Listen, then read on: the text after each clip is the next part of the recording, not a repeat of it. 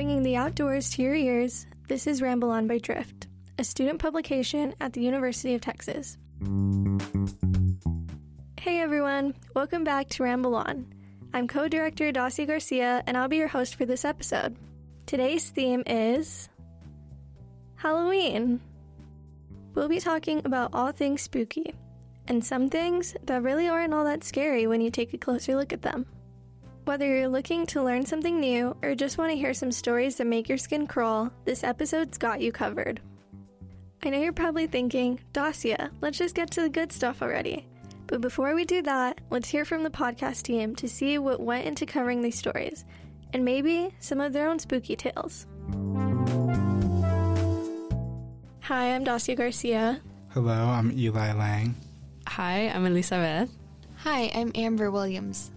What's the backstory behind all of these stories?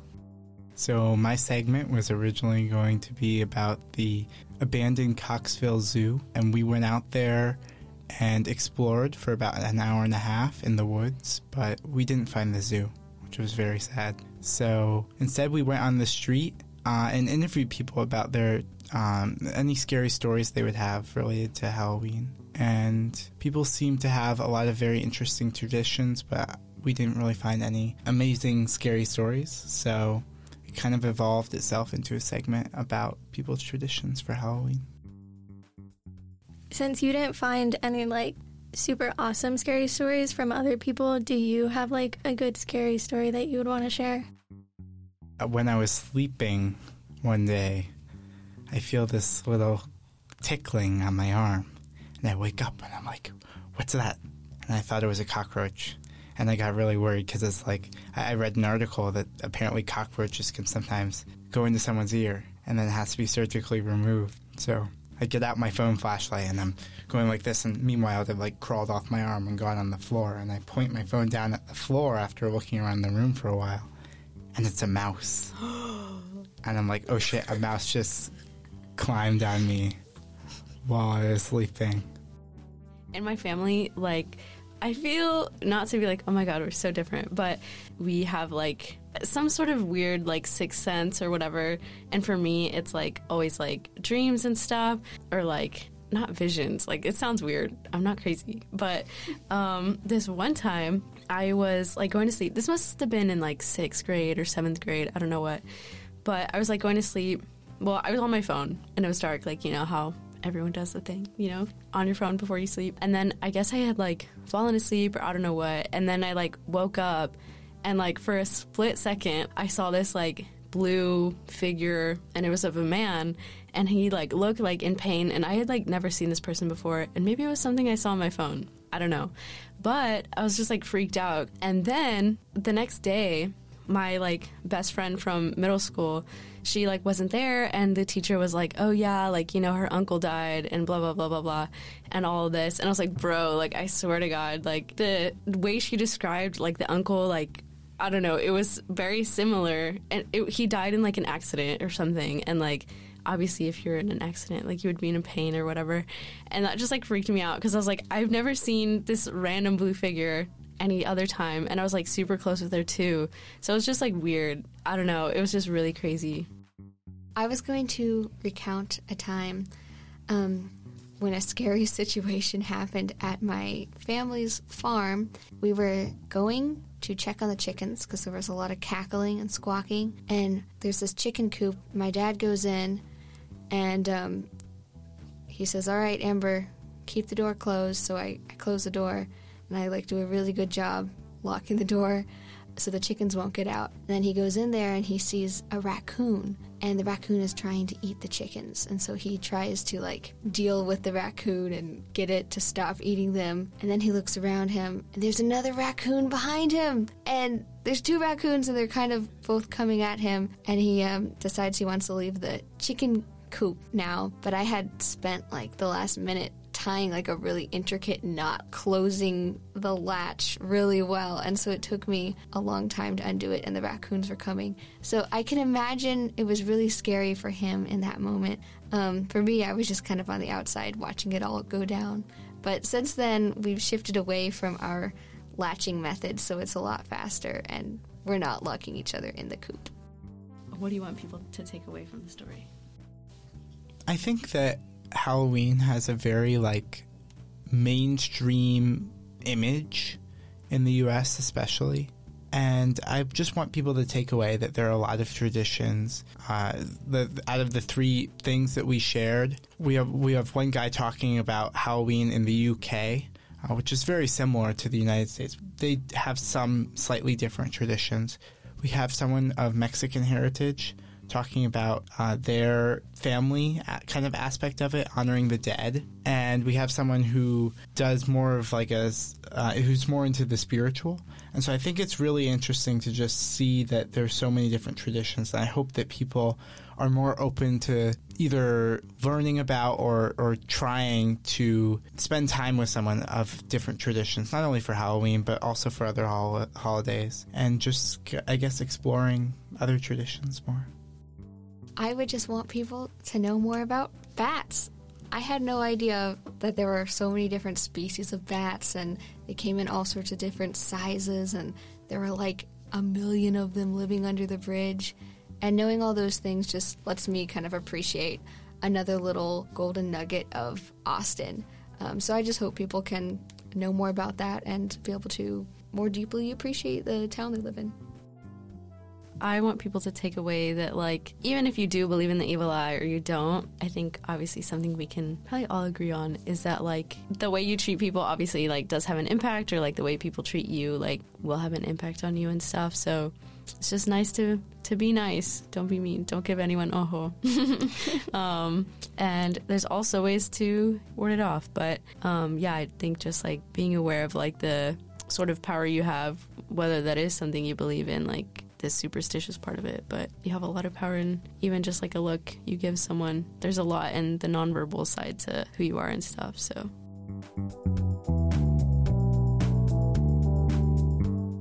first, we'll be hearing from Eli Lang.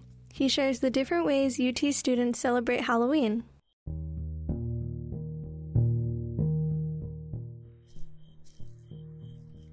Okay, there's no zoo over here.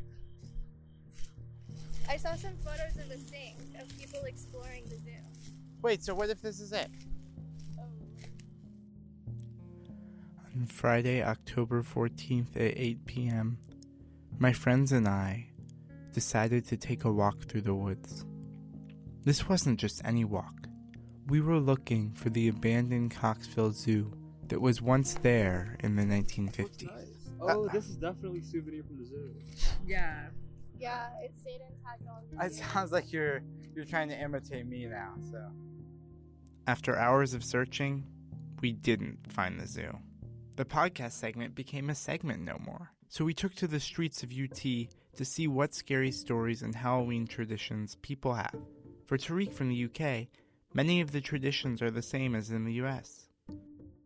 So they'll fill the town centres with different rides. Some for kids, some for adults, scary houses, escape rooms. We also have trick-or-treating, but Fright Night's the big one for teenagers and adults accompanying them. In the UK, Fright Nights are when groups of friends go out and scare someone they know in the community. Tariq seemed to have many stories of Fright Nights. Probably not any ones that I can tell legally, but yes, there's been some scary ones. I think I can tell this one. So when we were 16, me and my friends were friends with this shop owner who wasn't really used to Halloween, and we wanted to introduce him to it in a British way. We had scary suits on. We came in, we ran in, just basically screamed at him. He was shocked. I don't even think he knew it was Halloween because his store was in a quiet corner of a random street. He thought he was getting robbed. We knew the store owner, so it was an Arabic street where they don't really do Halloween, right? And the store owner was Arabic, and me and my Arabic friends walked in there and gave him a bit of a fright and just ran out, and then felt bad, so we walked back in and we were yeah, it's just Halloween. So, I mean, that's kind of the tradition, just scare people. While people like Tariq go out scaring or playing tricks on people they know, many think of Halloween as the day of the spiritual and the supernatural. In fact, people like Shay find themselves delving into the spiritual throughout the whole year. During the pandemic, we all had our things that we kind of started getting into, and I would say I kind of fell into like witchcraft and Wicca, and ever since I've been practicing a bit, but I'm still new. Yeah, I do like divination, like tarot readings a lot, and like do some spells, which is just, I don't know, like manifestations pretty much for specific things. Often, people do divination or tarot readings to gain insight into their future or to better understand their pasts. I think lately a lot with some of my tarot readings, they've been very like scarily accurate. Doing tarot readings usually consists of drawing 3 cards. Each card represents something about the person whose fortune they are telling. One card reveals something about the person's past, one the present, and one the future. When Shay was doing a reading for one of her friends, the fortune wasn't good. I don't know, a few months ago, I kept getting this one card. It's called the Ten of Swords, and essentially it just states that there's going to be like a major detrimental moment upcoming. And I was like, oh no, like what could that be? And then something bad did happen, and then literally the next tarot reading I did, I got the same card but reversed, which means that the detrimental thing is past and you're moving on now, which I thought was a bit freaky. I was like, I've gotten that every single reading, and then all of a sudden this bad thing happened and it's reversed. While people like Shay say Halloween is scary because you never know what spirits or bad fortunes may be lurking, others enjoy Halloween and the traditions that surround the holiday for a much more lighthearted reason: family. So like we actually do the Pan de Muerto on November 1st, and it's just really fun to like see that going on, but then also being able to celebrate both holidays. I love Halloween, like it's just so awesome. That was Miranda. She told us about her celebration of Dia de los Muertos, which is a holiday celebrated by many people of Mexican heritage. People honor their ancestors by visiting family graves, making altars for the deceased where they leave offerings, or ofrenda in Spanish, or by just giving gifts and showing appreciation to friends and family. One common gift is an edible skull made of sugar that the gift giver decorates. We would buy sugar skulls. Like, you'd be surprised. My sugar skulls have not gone bad. I'm going to reuse the same one from last year at my house. It's not like a huge ofrenda, but like it's something small, especially after last year. This year, Miranda thinks she will make new traditions because she's not living at home anymore. I feel like it's just a little harder, I think, to keep hold myself to that same standard this year if I'm not with my family. But also like your family. Exactly. So like we can make new traditions here. Whether you enjoy Halloween because you can scare people, delve into the spiritual, make offerings to your ancestors, or just have a good time with friends, Halloween is a time filled with fun traditions. This year, maybe try something new, or just have a good time doing whatever you do every year. For Ramble On, I'm Eli Lang.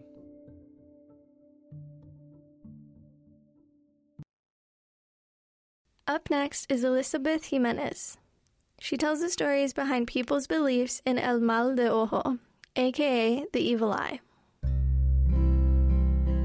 It's a Sunday morning just past 11 a.m. and people start making their way back to their cars. I'm about 3 or 4 years old and we're at church. My sister Monica, my mom, and I are following our semi-usual routine of going to Mass on Sundays. As we make our way out, the sound of footsteps against pavement adds a cadence to the birds humming outside. But there's something else that doesn't sound quite as harmonious as the other noises. It's Monica, and she's crying, like, really loud. But it wasn't because she was acting up in church or because she was tired or hungry. My other sister, Annie, says it might have been something else. She was like really crying and fussy, which was pretty unusual for her. Like, she's never really like a fussy child. So she gets to grandma's, it's Sunday, so we're gonna have like pan de dulce and like, barbacoa or whatever.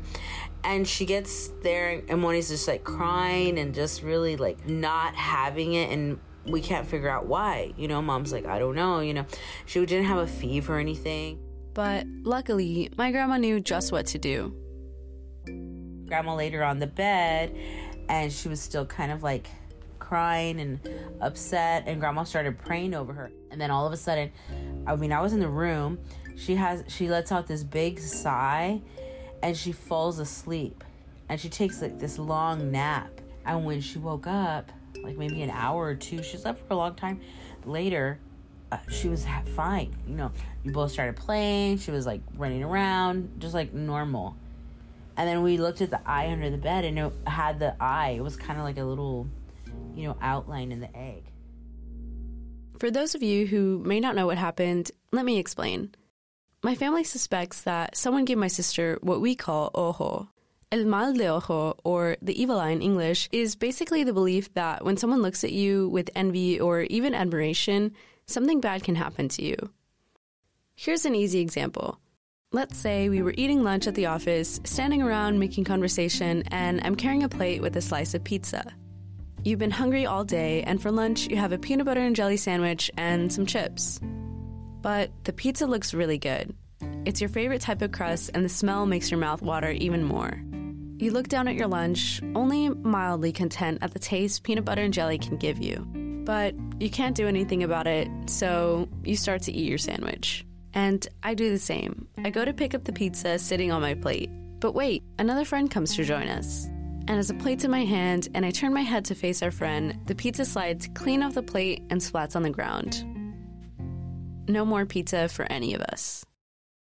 So here, we would say that you gave me ojo. You wanted my pizza, and then coincidentally, something bad happened to it.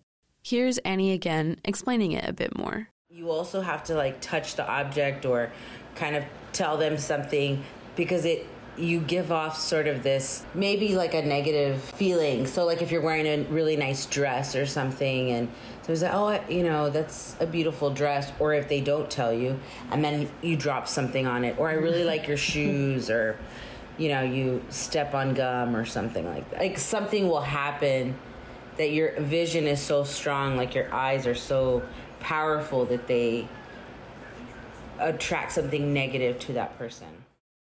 Annie isn't the only one who believes in ojo. It's a popular belief in places like Mexico, the Caribbean, Latin America, West Africa, and the Middle East. And it's lived for centuries in different cultures and religions. But another thing that's remained alongside ojo are the different ways to heal or ward it off. Remember when we talked about my grandma praying over my sister with an egg? That's what we call a curada.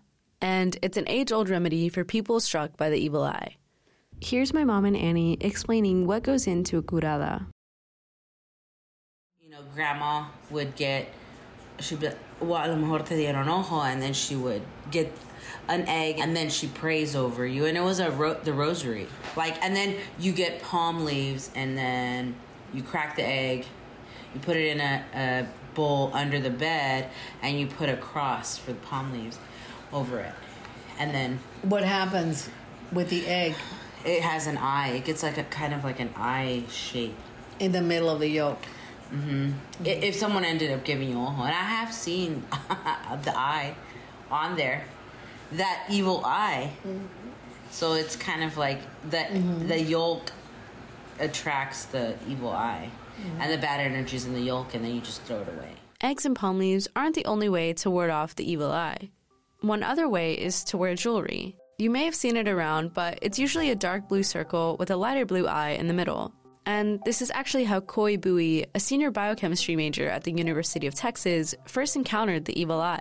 It was more of like an aesthetic aspect. I was just like, ooh, it looks super cool.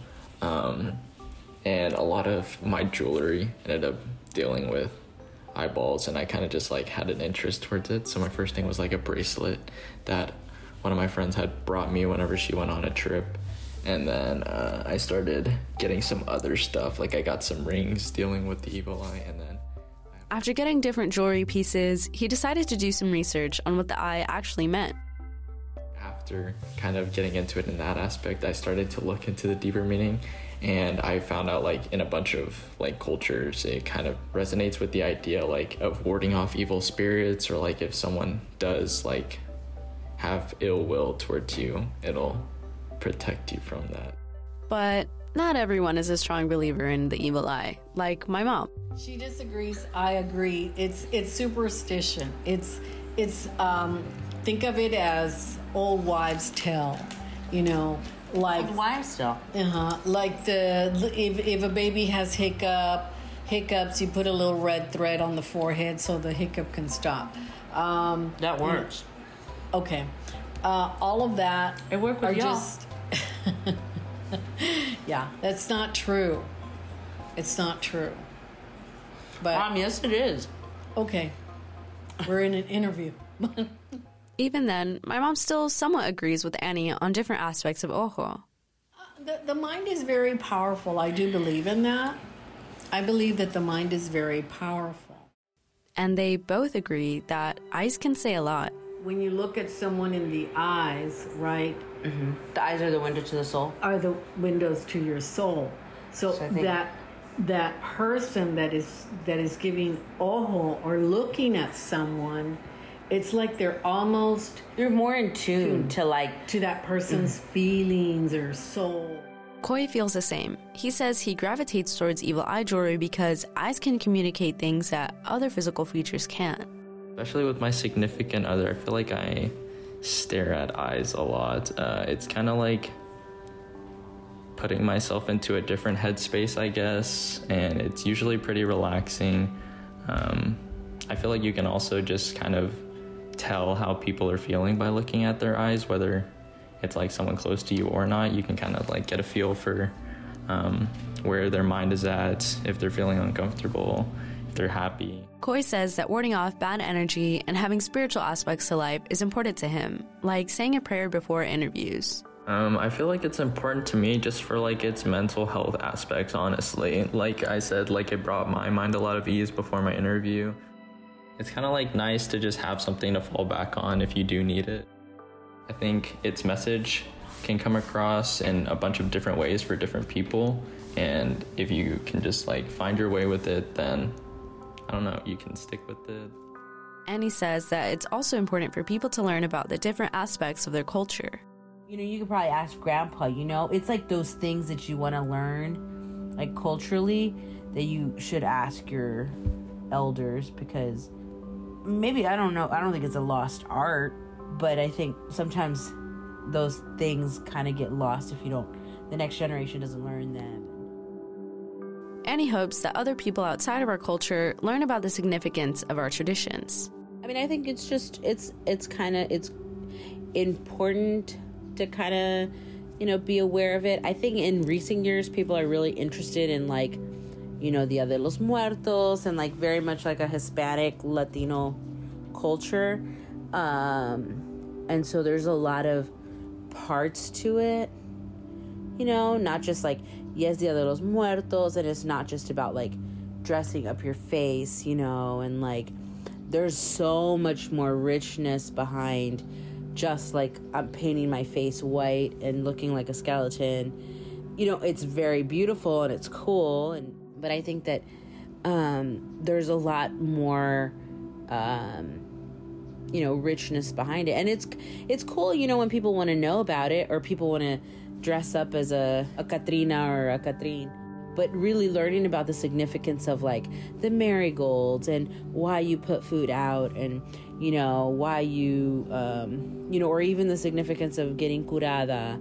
I think it's kind of cool and important for people to know about, because it's our culture and it's all over the world. And she says that learning and sharing a culture is a way to connect with other people too. Without people appropriating things, you know, I think it's good and nice. I think it's nice for other people to want to know about our culture and want to know why we do certain things and why we celebrate certain things and why we understand, you know, because it's about you connecting with other people too, and understanding maybe why they also celebrate or do certain things as well. You know, I think it's about, like, not like a celebration of culture, yes, but also kind of like building community with other people. I think it's important to keep those traditions alive, because it's something that has come, you know, it's part of who we are.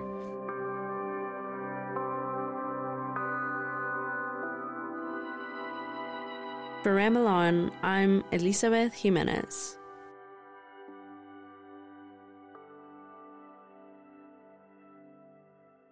To close our episode, we'll hear from Amber Williams. She tells us how one of Halloween's most iconic symbols is actually not that scary. Bats. It's a warm October evening in downtown Austin, Texas. As the sun sets, crowds of locals, tourists, and families gather under a bridge by Lady Bird Lake. I was walking by and saw people staring up at the bridge, and I asked somebody why they were staring up. They are waiting to catch a glimpse of the Austin bats. The biggest population, or the most visible population, let's say, is definitely the Brazilian free-tailed bats at the Congress Avenue Bridge. That was Duncan Hicks. Duncan is the grant and membership coordinator for Merlin Tuttle's bat conservation. Duncan says the bat population under the bridge is big. And it can go up to as much as 500,000 to 1 million during the rearing season. Rearing season is a period between May and July when mom bats raise their young. Now, 1 million bats is a lot, but it wasn't always this way. Duncan says the bats first flocked to the bridge in the 1980s when the overpass was renovated. The slats in the bridge were exactly the right width for the bats to want to roost. That's why they all came in and stayed in this centralized location. But when the bat population rose, so did the public fear. There were people that were signing petitions asking for the bats to be completely eradicated from under the bridge. People thought that they were just full of rabies. They thought that there would be huge disease risks. But one man, Merlin Tuttle, thought people misunderstood the bats. Merlin is basically the godfather of bat conservation, and it actually started here in Austin. In 1986, Merlin left his job as a mammal curator and started his campaign to save the bats in Austin. He moved down here with $10,000 in his pocket and did a bunch of staying on couches. He started telling people, this is the truth about what the bats are doing for you. And the truth is, bats do a lot of good things. For starters, they pollinate a lot of plants. So in this picture, you're seeing a bat who eats nectar, right? So it's about to stick its tongue into the center of that flower. That was Brandy Cristiano, a graduate student at the University of Texas at Austin. Brandy studies bats and shares her knowledge at public speaking events. I really try to talk to people, especially kids, about how important the bats are and why we need to think about them, not just during Halloween time, but we need to think about them the whole year. There's a lot to think about when it comes to how bats impact the environment. And in Texas, they can save farmers about $200,000 per farm per year because they eat so many of those pests that the farmers don't have to apply as many pesticides. They can literally intercept migrating pest populations and cut them off before they can lay eggs or even get anywhere near the rest of the United States. Even though bats can help the environment, the CDC says that some bats can spread disease through bites or scratches. If you see a bat, definitely don't pick it up and try and save it. Call somebody that knows how to.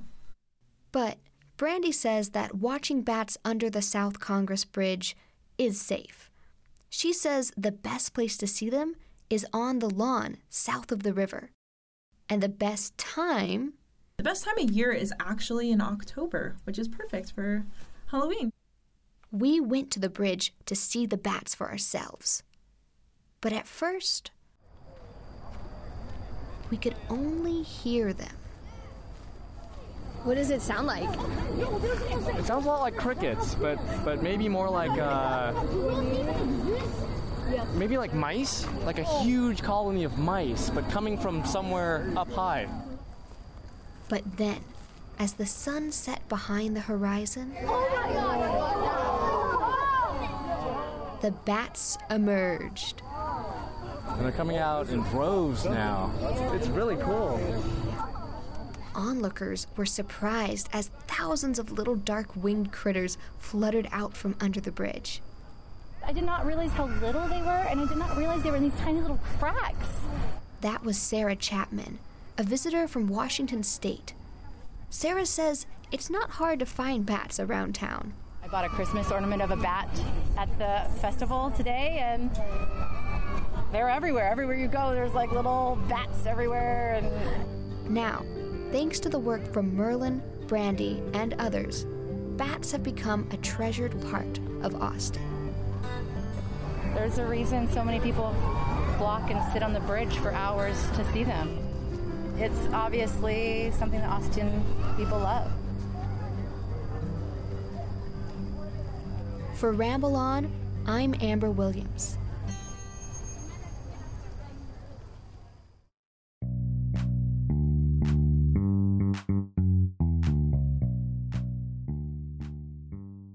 This has been Ramble On by Drift Magazine.